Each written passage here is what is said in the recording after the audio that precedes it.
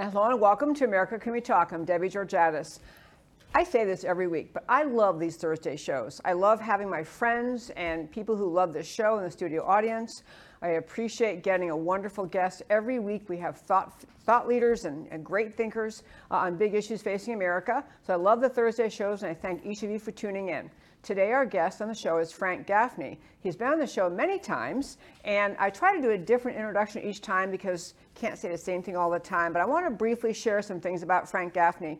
I met him years ago, and he was very involved in just the work of the Center for Security Policy. It's an organization in Washington, D.C. that he founded years ago, and the basic concept of it is a brilliant, expert-filled, experience-filled think tank, policy tank, and do tank, a place in Washington where they really examine all sorts of issues that relate to America's national security.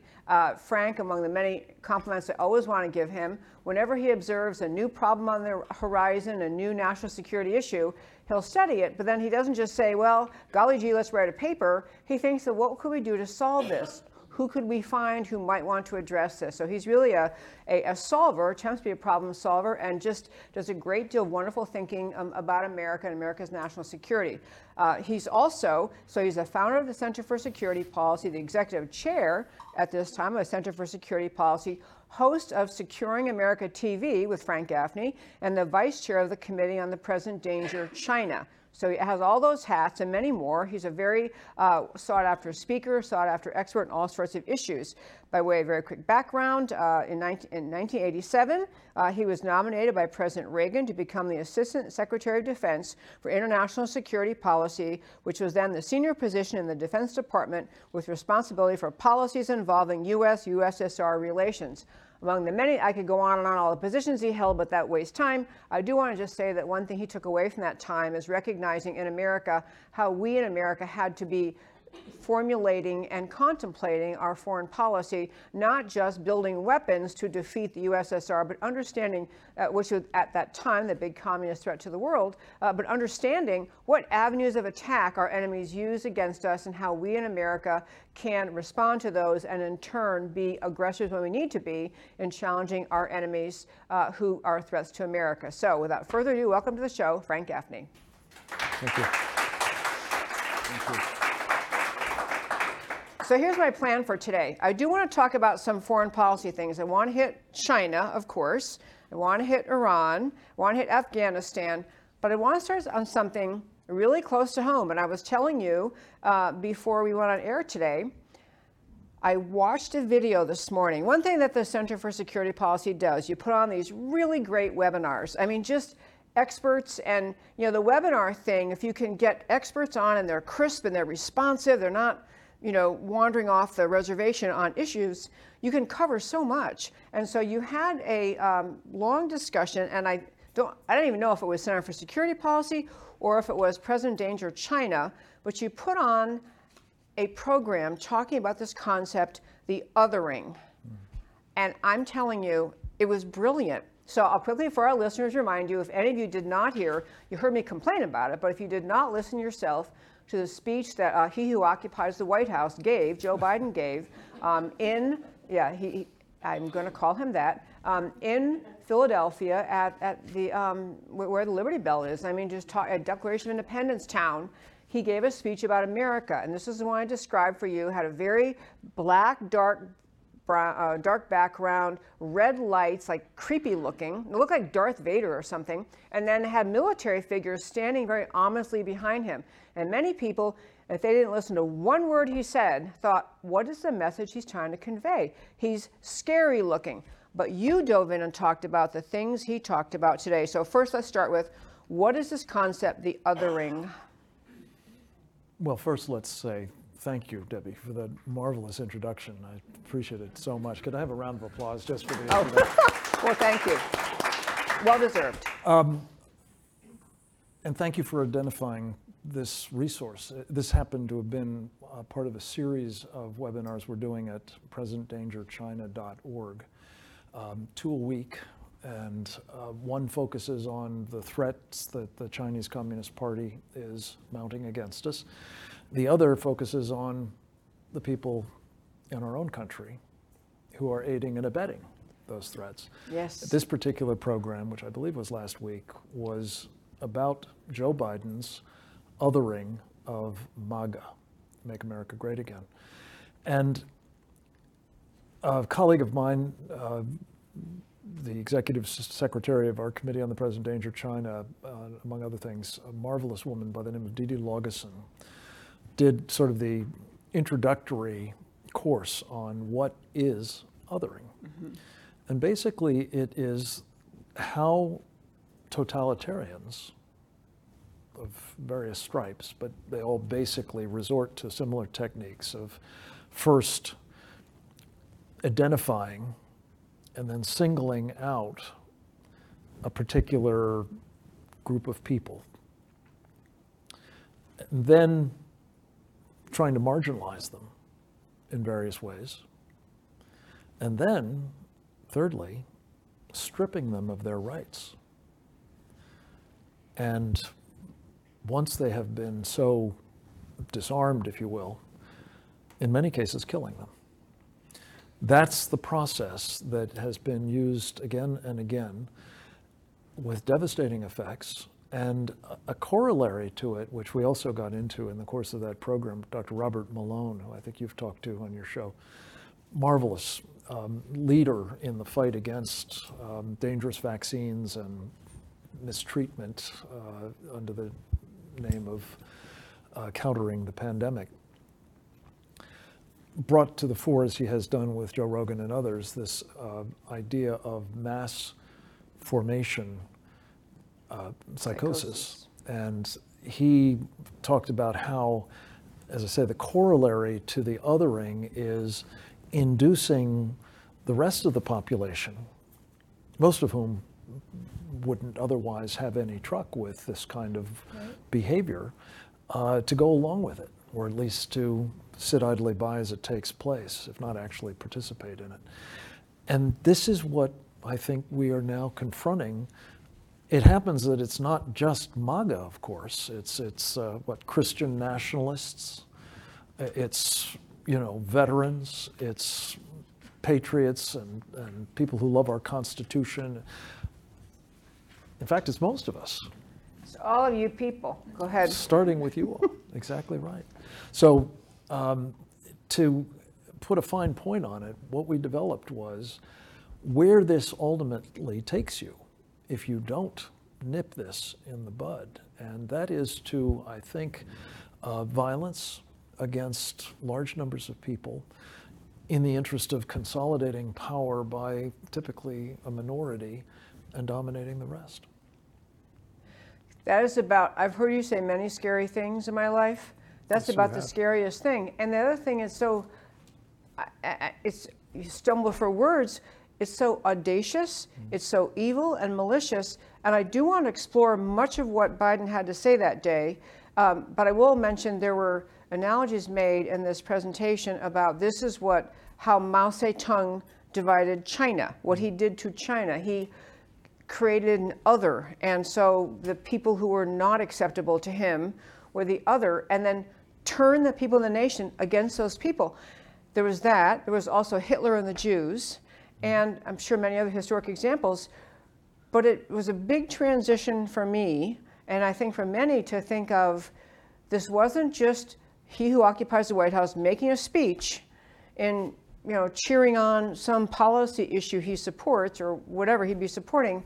It was an operation against the American people. And many people had felt creepy after watching the Biden speech and were kind of shaking their heads and didn't like the imagery. But the notion, which I'm just so grateful that you all brought out, is that it wasn't just a creepy speech. It was not just a kickoff, but it was a continuation of what has been occurring, this creating pockets of people, othering them, who are then our enemies. And I want to throw in, he did harp in this speech, Biden did, on MAGA. And I tried to say, and I've said in my show many times, MAGA will outlive Trump. MAGA is about people having a renewed love of America. Trump just happened to be the one who used that phrase in the campaign, but the concept of renewal of the understanding of and love of America and the recognition how much is being torn down. really came from that campaign. So, I mean, your sense, though, I want to understand, is that this mass psychosis effort, this is not an accidental outcome of this speech. You think it's more intentional, it's intended to have this effect on society? Oh, unquestionably. Look, I mean, look no further than the setting, as you said. It was totalitarian, no question about it. And when you put that into alignment with the comments that he made, the overtones couldn't have been more sinister. And the invitation of either people on the left to take matters into their own hands, as they notoriously did in 2020, or the instruments of the state, which we've seen increasingly being weaponized to go after the other, it bodes very ill for our constitutional republic. And you won't mention his name so much, but it really doesn't matter what his name is, because it doesn't bear on who actually is writing these words and whose policies he is enunciating. And frankly, we don't know for sure, which is an astonishing thing to say in a democratic republic. Who's in charge? And the fact that whoever is in charge is going to war against arguably a majority of our population, you're right, it's incredibly ominous. Yes, it is ominous. You know, one thing I was thinking, listening to this and thinking about it later, was this is the way that the regime, the Biden regime, has treated the unvaccinated, people who won't go along with, and this is, you know, not necessarily a MAGA issue, but just the unvaccinated are to be treated as the untouchables. And another one is blossoming into place is climate deniers. People who will not go along with the climate change hysteria are not just to be viewed as someone with a different opinion that may be based on a certain set of research. They're to be ostracized. Sure, and election deniers. And, huge one, election January deniers. 6th, you know, insurrectionists. Look, I personally think that January 6th was a dress rehearsal for all of this, that it was a deliberate provocation. Oh, yes. I mean, think about this.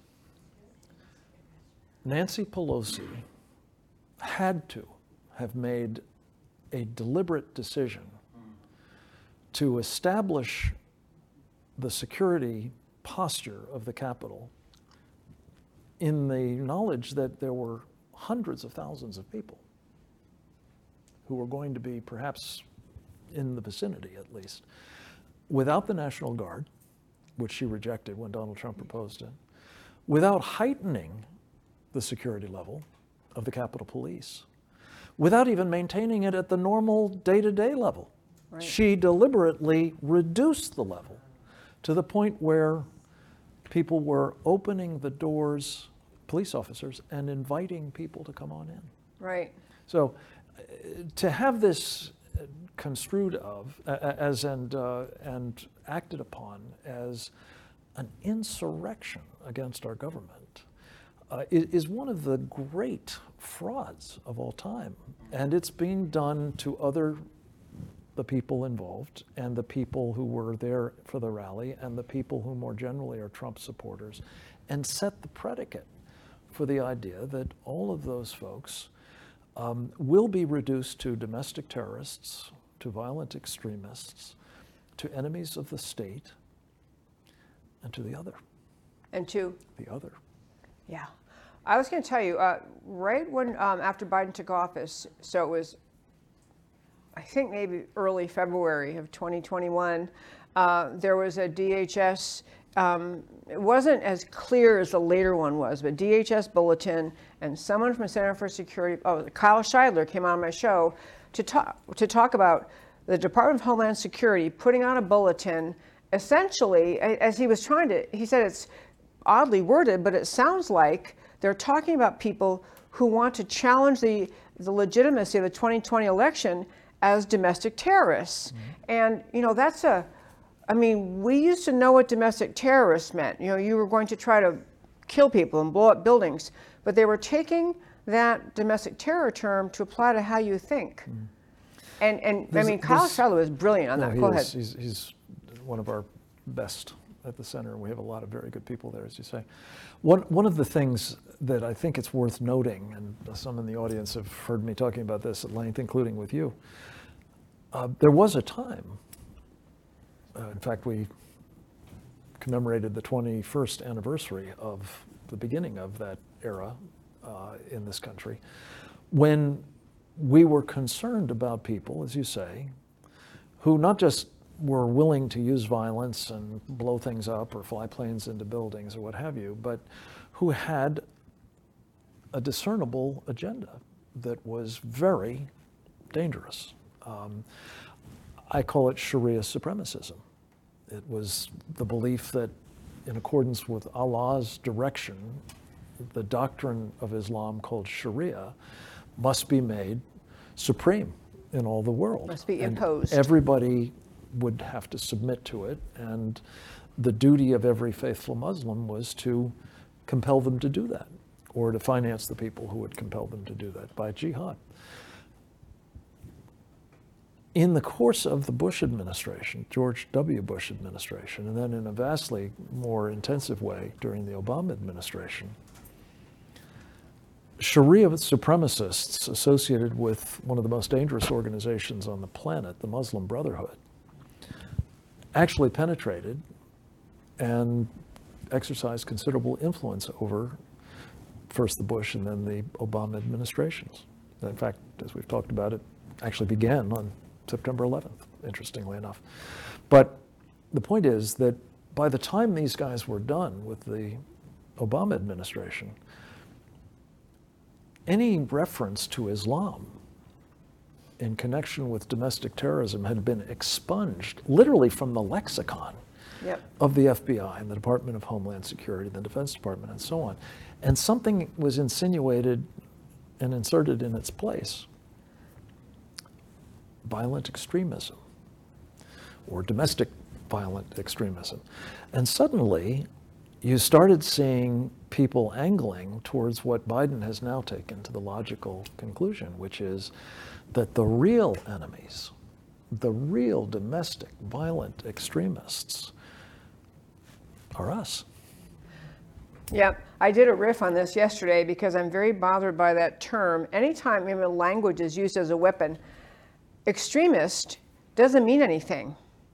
I mean, you could have said back in the era of slavery that people who said abolition, all slaves must be freed, were extremists. You can't free all slaves. Extremist has no meaning without someone defining it. And when the left uses, or people in power use a term, and they have the capacity to define it, to say who's an extremist is not our side, it's that side. And the media, the willing media echo chamber goes, yeah, they're extremists. Pretty soon you've lost track of what the issue is, and you're just talking about who's extreme. Especially when the corollary, again, to that is you suppress anybody who says otherwise. Yes. And not just the violent extremists themselves, of course, they're not allowed to talk about it, but even the others who would simply say, wait a minute, there's something wrong here. I mean, the president actually said, the one thing that was quite true in his remarks on September 1st was, he said, there's a lot that's not normal in our country today, or words to that effect. And that's true. What is not normal is now essentially the fundamental transformation of our country, as Barack Obama used to call it, that is very far advanced and has in mind, I believe, a Marxist revolutionary overthrow of our constitutional republic. Full stop. I more or less say that on my show. I say we're watching the slow rolling Marxist takeover of our country. It's right in front of our faces. It's right, it's not hidden. You almost wish it could be a physical invasion so you could identify it, identify the perpetrators, well, say they're the enemy. Too. Well, yes, but the ideological invasion is more dangerous because more people don't realize it. I want to go back one more thing on the othering. I still think most people do not like to think that they get played, that they're being manipulated. I mean, especially women. We do not like thinking that we are being manipulated and played. We like to think we think for ourselves. We're smart. And this whole concept of this part of the othering operation to not just stigmatize some group and isolate them, but to have a vast portion of society mentally turn against them, and they're just being manipulated into it. And I think if people saw that, they would stand up more. They would say, wait a minute, you don't tell me. But I think the progress with this, in fact, there's a doctor wrote a book about COVID, talk about the mass hypnotic psychosis, whatever is the term of it. Mass formation psychosis, yeah. He's talking about the way the government unfolded COVID policy was to get people who want the vaccines to think of everyone who challenges the vaccines or anything the government says as just to be afraid of them, and that it was a psychological operation, the entire unfoldment of the COVID policy. Right. As it happens, we just completed today the latest of these webinars, and we were looking at the role of the World Health Organization in achieving that end state. And on behalf of who? On behalf of the Chinese Communist Party, right, which essentially controls the World Health Organization. We were using sort of the larger leitmotif of what they're doing with all kinds of international organizations and institutions, by the way. We call it the march through the institutional cohort. So what you're talking about, Debbie, and we're sort of zooming in on, is a multifaceted, very deliberate, very systematic, and unfortunately very effective change of the character of our country, right, in the interest of the collective. And that's one of the things that this mass psychosis was characterized by.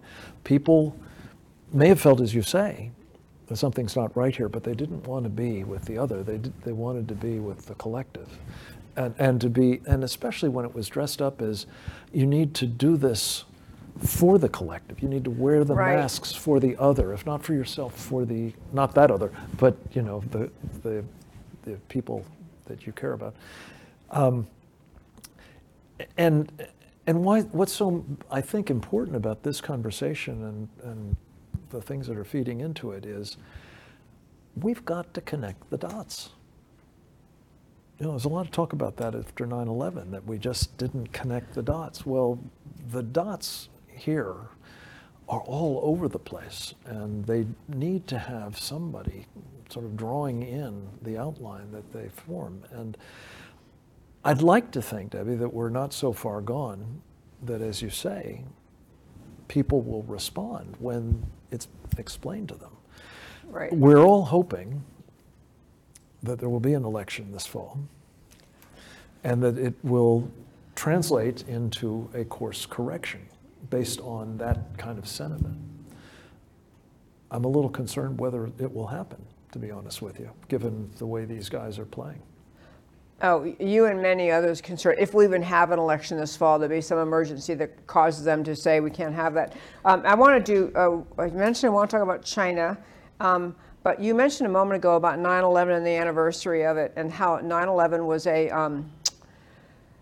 obviously the deeply emotional, 21st anniversary of that attack, and how, just everything, all the emotions of that day come back for everyone.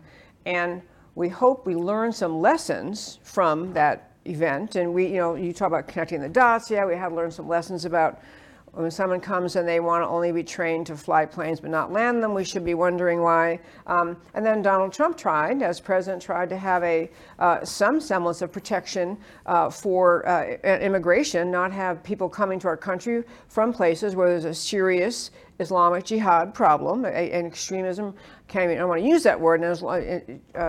Extreme behavior based on Islamic teaching, and it gets such a pushback. But you, somewhere at the center, there was a piece about this week about 9/11 and how there's we have since that time permitted kind of an invasion within some aspects of America's government where we have people involved who are probably right on board. Can you, with the idea of, there we go, the next 9/11, here we are. By the way, I'll tell our listeners, if you don't subscribe, there are many great things to subscribe to, which my newsletter is the best one. But the second one is, yes it is, go to our website. Far and away.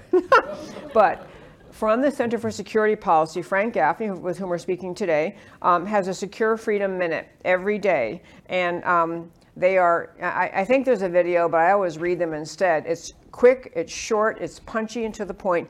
I used to text them, that was great today, that was great today. Finally stopped doing it, because they're all great. But you had one about the next 9/11, so why are you worried about that? Well, I'm worried about it partly because I don't think we've learned many of the lessons from the last one. And what's just terrifying, really, if you think about it, is that 19 people perpetrated that crime, killing 3,000 of us and causing trillions of dollars worth of economic damage and setting in train 2 long-running wars and all the rest. When you think about that, and then reflect on the fact that, set aside an open border across which we shouldn't have to set aside, but go ahead. No idea who is coming in. We know, to some extent, something at least, about the 70 to 100,000 people we brought in from Afghanistan. I know. A Sharia supremacist country of the first order. And not many of them, as best we can tell, were the people that we thought we were going to be bringing.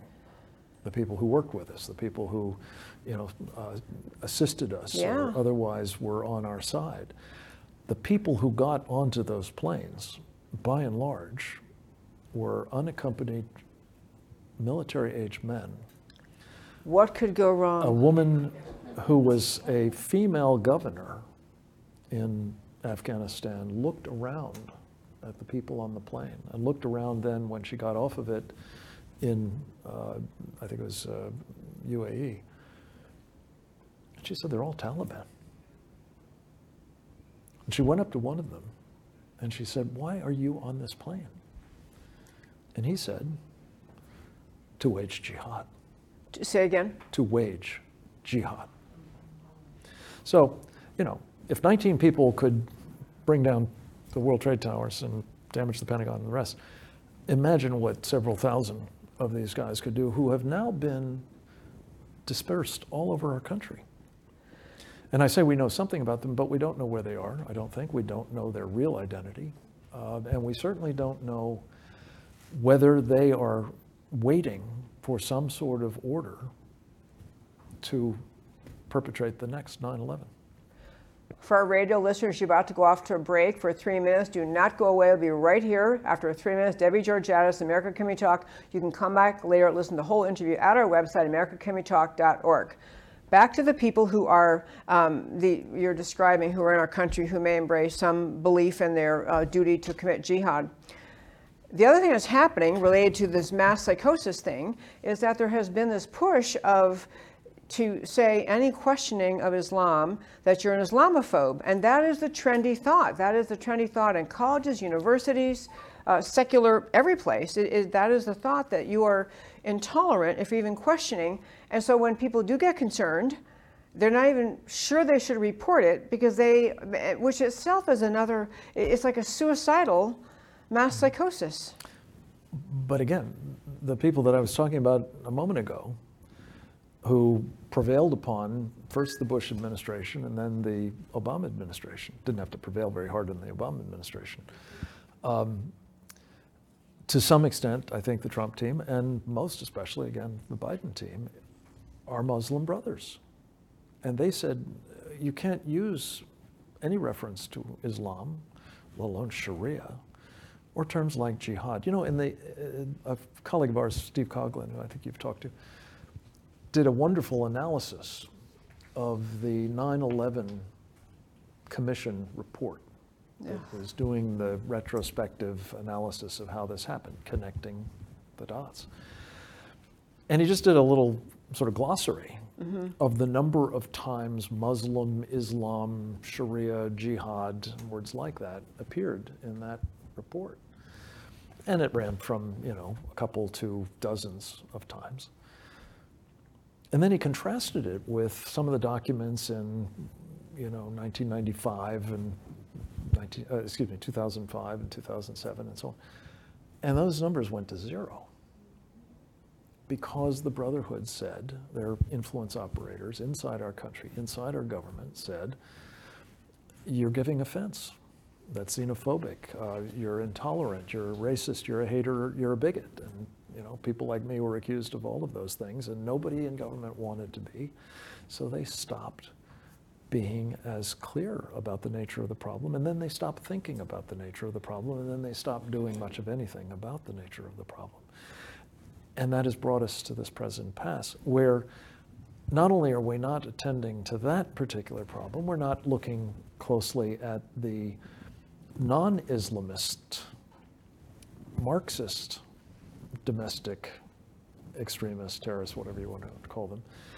Even the people who perpetrated those attacks in 2020 have gotten a complete pass.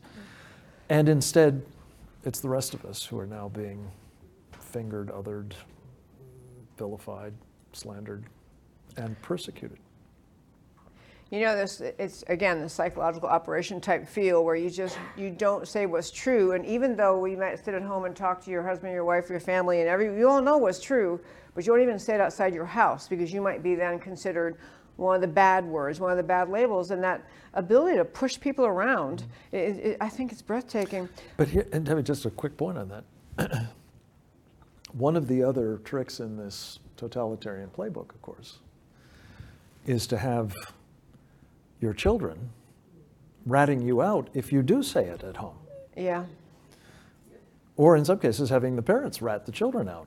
It's dividing families. It's breaking that, loving, nurturing nucleus apart so that there's nothing between you and the state, and you will do what the state says willingly. Okay, because we're going to end up running out of time, there's so many topics I want to hit. I will say in that one, though, it's very hard to see a path forward with respect to the Islamization, the use of immigration as a means. It's hijra, I think the term is. Hijra. Yeah, the use of immigration for the purpose of committing jihad, for the purpose of converting people, and that it's become so hard to talk about. And I don't want there to be another attack, but after 9/11, it was easier to talk about. And I don't want there to be an attack, but it's like unless we have it fresh in our minds from yesterday or from last month, we want to drop off and we placate. It's like we need, it's not like, we need many more leaders willing to say the serious, hard, true things and be the policymakers, be the pushers that say, I don't care if this group over here is saying, don't say that, it offends me. And we need those people to emerge in Washington. But anyway, I want to turn to China for a minute. You've been part of, and in fact, I believe you're the instigator of, the Committee on the Present Danger of China. And we have, actually at the summit coming up, we have Gordon Chang, who's always wonderful in China, of course. But we have this interesting relationship with China, our country historically, where we thought under Nixon we were going to be if we just make friends and trade with them, then they'll probably see how great freedom is and capitalism is. This will cure the whole communist stranglehold, and obviously that didn't go well. And so here we are today, we're in 2022, and now Gordon Chang, tries to say in many, many avenues of China's activity, they are trying in various ways. They ultimately want to become the single superpower. They believe they're destined and should be the single superpower. So, Committee on Present Danger of China, what things that China is doing are you looking at? Let me just ask if I can come back to something that you you can come back to it right now. I don't want to do it right now. Let me do it at the end. But just reserve a minute for me to make a point of connection with what you said just before that. Because China is important. We need to talk about that. What we've done is produce a brief, we call it, that is distilled from all of the work of our Committee on the Present Danger of China and the fruits of a new book that we've just published in July called The CCP is at war with America. And people can get it as a downloadable PDF for free at ccpatwar.com. And we've put this into a brief that is also now available at that same website. It's a video, I narrate it, but it basically walks you through the following key points, which I think respond to your question. For the entirety of its existence, the Chinese Communist Party has brutalized the people of China in myriad ways, including mass extermination. Why that's important is because, as you said, they make no secret of their ambition to rule the rest of us. And anybody who thinks they'll treat us better than they treat their own people needs their head examined. We talk about how they're pursuing this ambition to rule the world. It's not just rhetoric. They've actually been putting into place the instruments for doing so. Let me just give you one example, and we've got a dozen of them. There is a program that the President, General Secretary of the Communist Party, Xi Jinping, who next month we expect at the Party Congress will be coronated Emperor for Life, or some formulation like that, of China. He has pursued a program he calls the Belt and Road Initiative. And many of us may not have heard of it. I frankly didn't know too much about it until we did a sort of analysis of it last summer before this last one. 145 nations out of about 193 total have now gotten hooked up in some form or fashion. Some of them are still negotiating terms, but many of them are already now part of what amounts to a colonial infrastructure build-out for the Chinese Communist Party. They're financing it, interestingly enough, with our money. Most Americans have no idea of this. There are about 160 million of us, we think, who are in the capital markets. Most of them have had a pretty bad day or two the past couple of days. But our money is in generally the hands of people who think that the best way to invest it, or a good chunk of it at least, is in Chinese Communist Party companies. Some of whom actually work directly for the People's Liberation Army, building the weapon systems that they're buying to kill us. I mean, what's wrong with that picture? The point is, the funds that they're using to buy, Sri Lankan government officials and then get them to sign on to payday loan schemes whereby they will finance ports or airfields or rail networks or roadways or what have you, with the full expectation that, as with payday loans, they will default, and then the Chinese get to seize whatever it was they built by their own people, not the locals. But the point of all of this is, these nations, most of them have some combination of strategic real estate or locations or assets, mineral deposits, oil, what have you. They all lend themselves to power projection by the Chinese when they are militarized, as those assets inevitably will be. So when you put that together, you see that they're not just talking about dominating the world, they're actually moving forward with a program to accomplish it in many other ways as well. Which brings us to basically this biological warfare attack that they waged against us. And it was that, ladies and gentlemen, it's not just that the virus, the so-called SARS-CoV-2 virus, came out of a biological warfare laboratory in Wuhan, China. And this was the subject of this new book. There's no evidence that it came out of nature. We don't have as much in the way of direct evidence as we would like.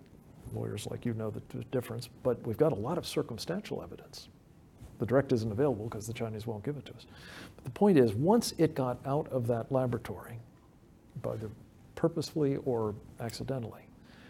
We know for sure that the deliberate decision was made by the Chinese Communist Party to unleash it on the world, because they wouldn't allow anybody from Wuhan to go anywhere in China, but they facilitated them going to places like us.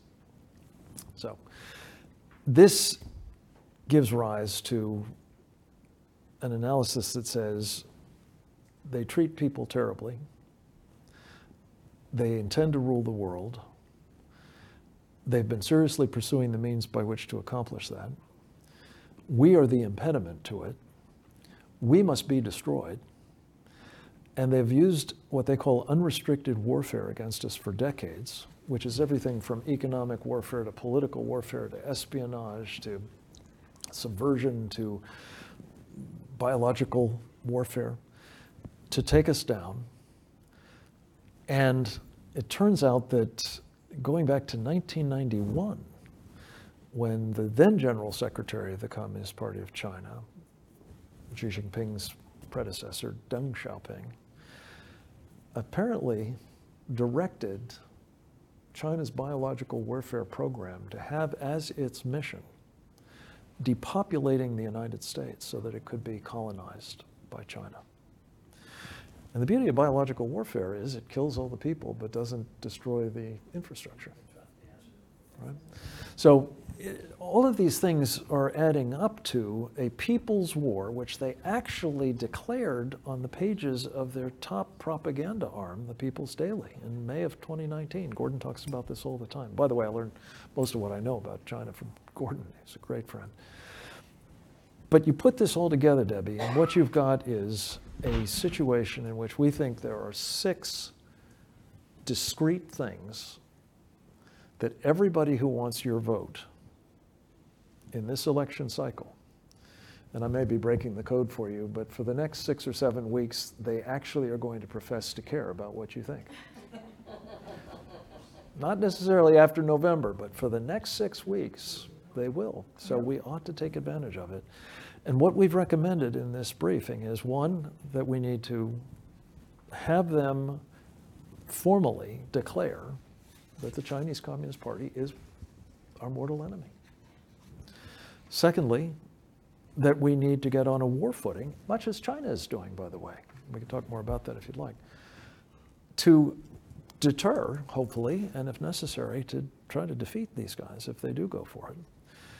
Third, we need to disengage from China, not continue this practice of, enabling them with supply chains that they dominate and we rely upon. I mean, this is insane.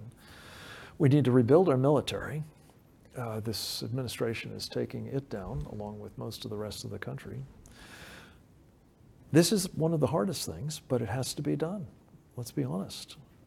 The politicians, and for that matter, the leaders in other of our institutions and sectors who are compromised by the Chinese Communist Party must be removed. We can't possibly have a war of any kind, unrestricted, non-kinetic, or violent, with people who are playing for the other team running our country. You just can't.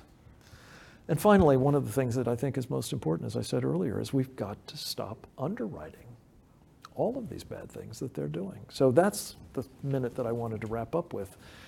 It's not enough that we have people, in Washington who are doing the right thing. They're only going to be in Washington if we put them there.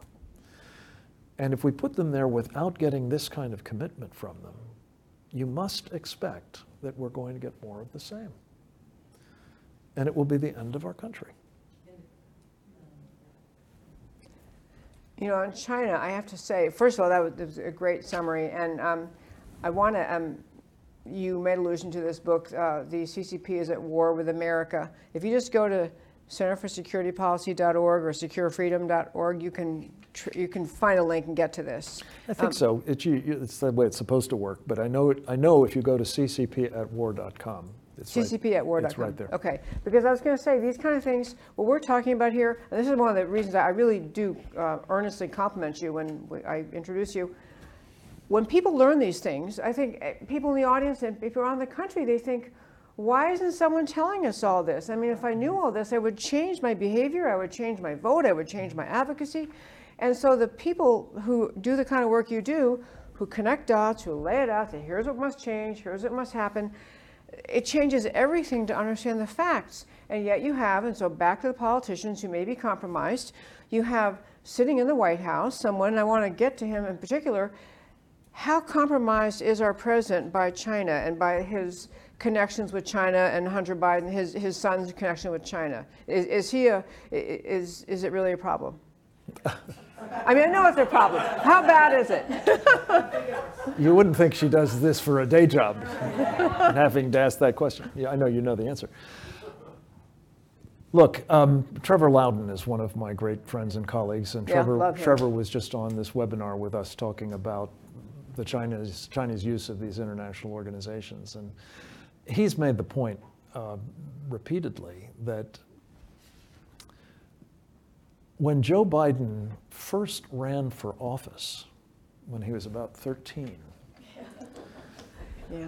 I don't know quite how he got that age thing through, but he got into the Senate just as soon as he was eligible, and he was there for whatever it was, decades and decades and decades. But he got in part with the help of a notorious communist front organization called the Council for a Livable World.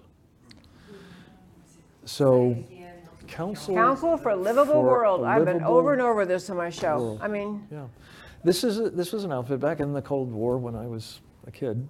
We used to butt heads with these guys all the time. They were insistent upon the unilateral disarmament of the United States, which then, as you said, threat from communist totalitarianism of the Soviet Union was enabling by supporting the Council for a Livable World. So Joe Biden is not just compromised by the Chinese Communist Party. It's not just evident in Hunter Biden's laptop. It's not just provable on the basis of what I think are the two common denominators of every single thing he has done since coming to office.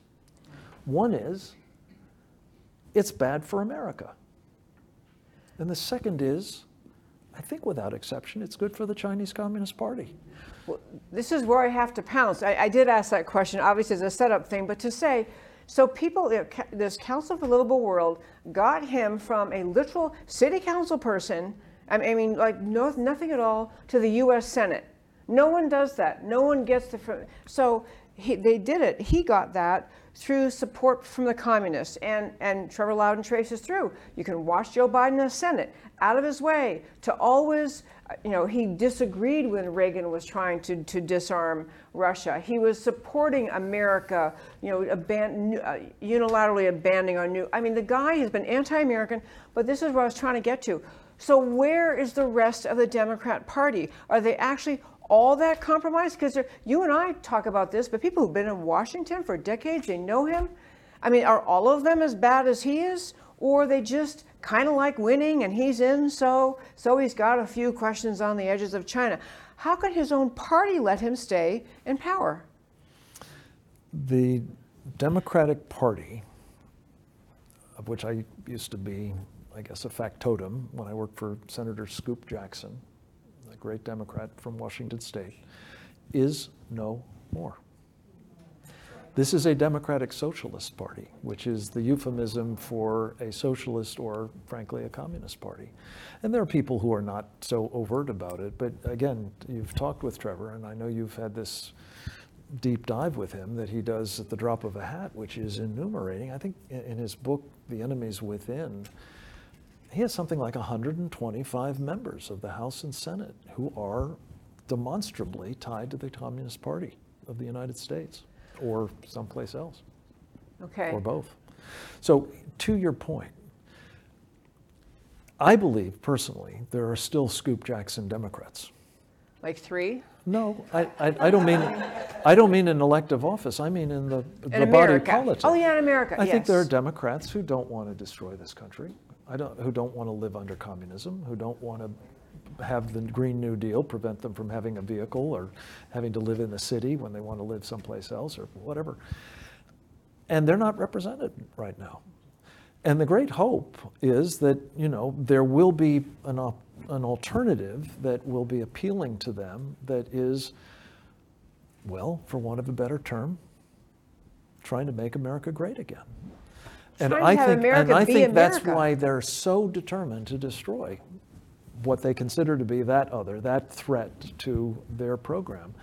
And personally, I feel that, based especially on what we've seen just in the past couple of weeks, folks, put nothing past them in terms of their determination to hold on to power at all costs.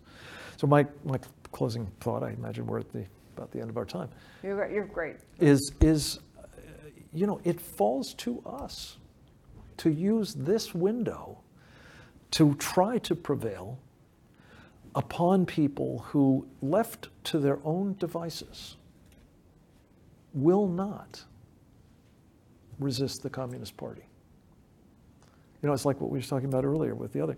They may not want to throw in with them exactly, but they don't want to be called xenophobes. They don't want to be called nasty names. They may be getting some money on the side, through stock tips or something else. I don't know. But whatever it is, there are Republicans, alas, Peter Schweitzer has written a terrific book about red-handed, in which they feature some of them. There are others that aren't named. And there are, of course, many on the Democratic side that are compromised in this way. But it falls to us at the end of the day. We get the government we settle for. And we mustn't settle for more of this. That's the bottom line. Well, I feel like I'm repeating an echo chamber of myself.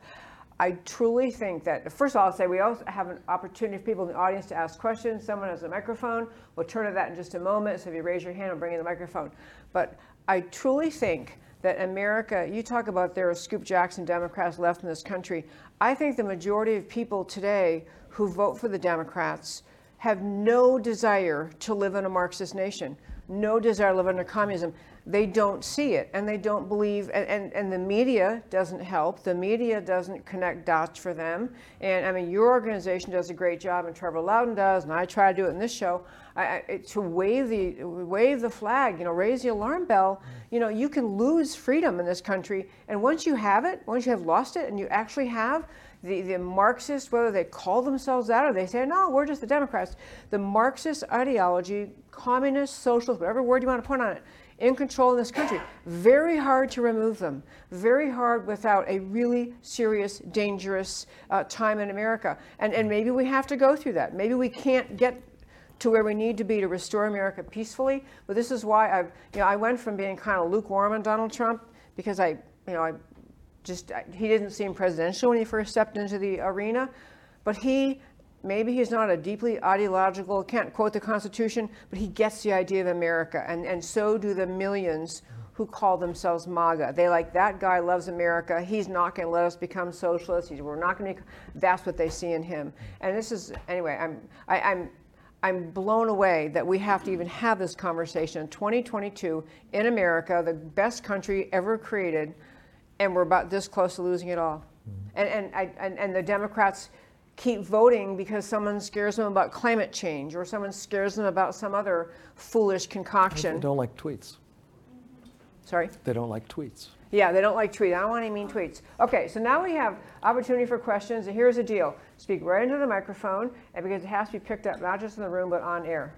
Thank you, and I really do enjoy it. It's very sobering. I do have two just comments on two questions.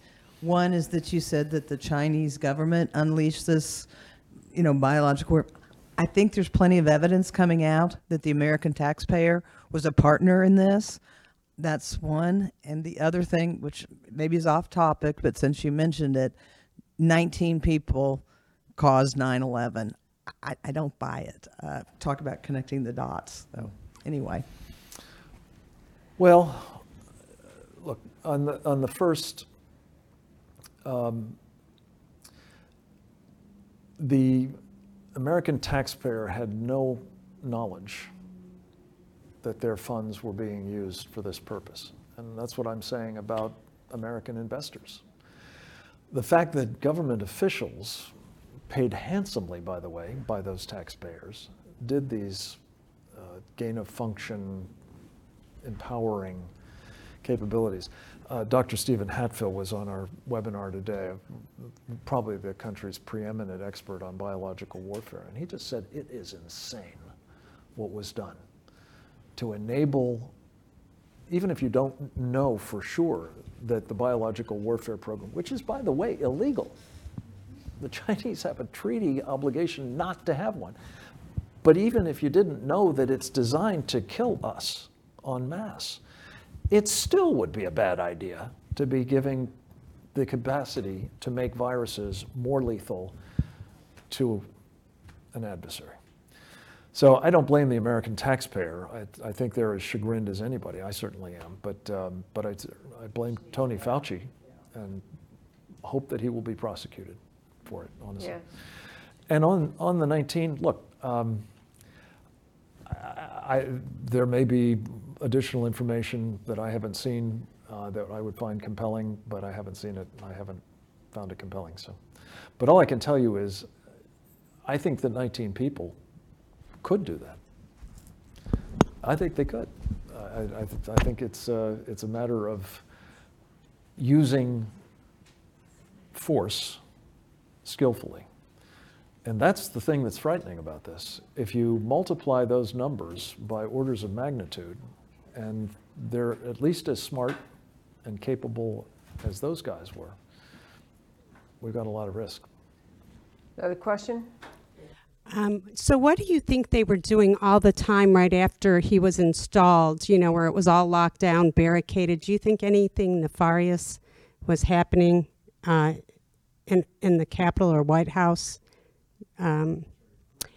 Well, after the election, after the insurrection. Which election? The 2020? So after he who shall not be named was installed.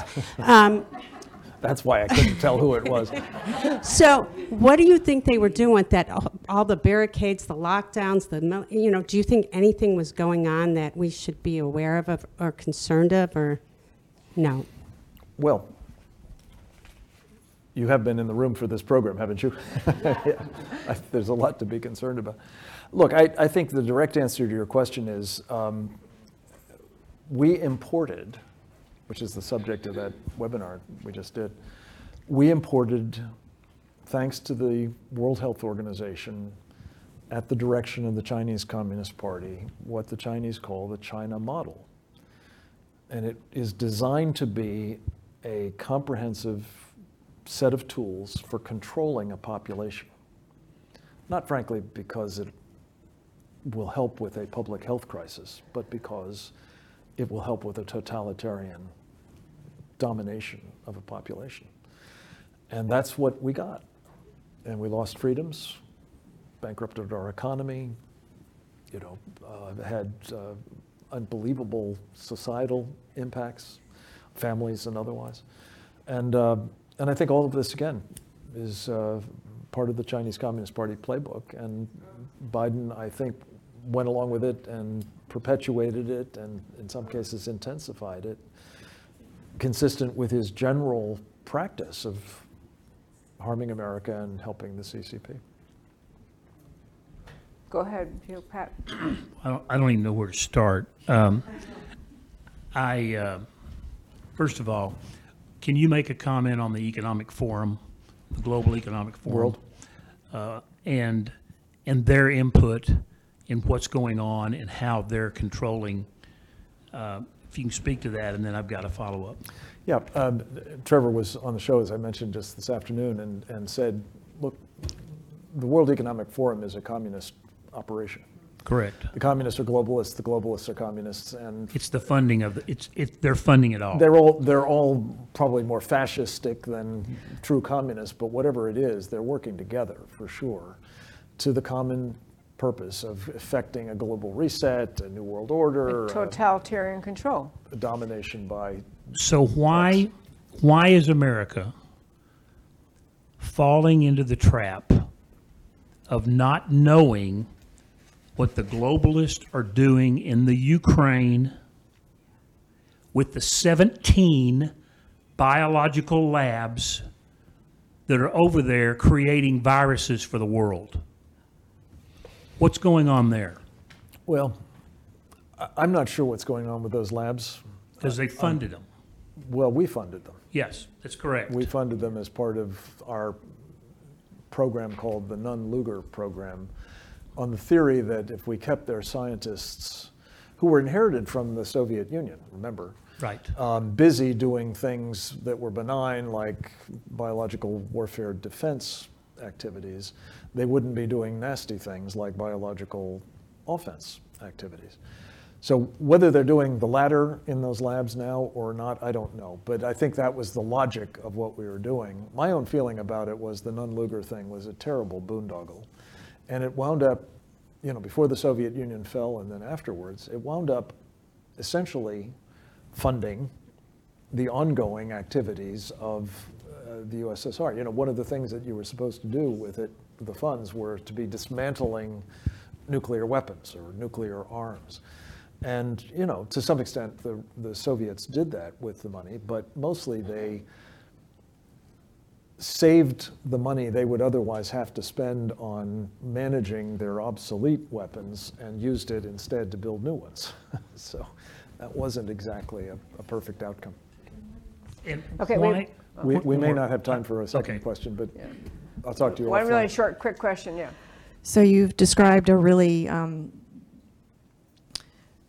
a really methodical, strategic thing that they've done for decades to try and infiltrate basically our entire government. And you're saying we need to vote these people out to get, you know, to get the bad guys out. But if they've spent that much time and energy to infiltrate, are we really so naive to think they haven't infiltrated our elections to make it a sure thing that we will not be able to vote these people out? I'm very worried about election integrity. My theory for the purposes of this discussion, which is brief, is if the calculation is that the elections will be close enough to be stolen, they'll do that again, which essentially is possible because most of the ways they stole it the last time are still in place. If, however, there actually is a red wave coming, and the sentiments that we're talking about, which I think really are broadly shared by Americans, looks to be too big to steal, then I think Plan B is to figure out some way to say, well, we just hate to inconvenience you, but we just can't do those election things right now because of a pandemic, because of an insurrection, because of, you know, some other threat. And I'm really worried about that because I don't know what happens to the country if we're denied the opportunity for the kind of course correction that I think the vast majority of us think is needed. I think that's exactly the calculation they're doing. Will the people tolerate this if we somehow just engineer and not have an election? And how much will the American people tolerate? My answer is very little. I mean, yeah. Frank Gaffney, this is a problem when I have you on the show because I have a lot of questions left, but we are out Let's of do another hour. Oh, okay. Just keep rolling. I would. I want to thank you so very much. Every time you come on the show, I'm taking notes. I learn a lot. I'm so grateful for your world of experience and dedication and insight and study and views. So just thank you so much for being here today. Thank you for having me.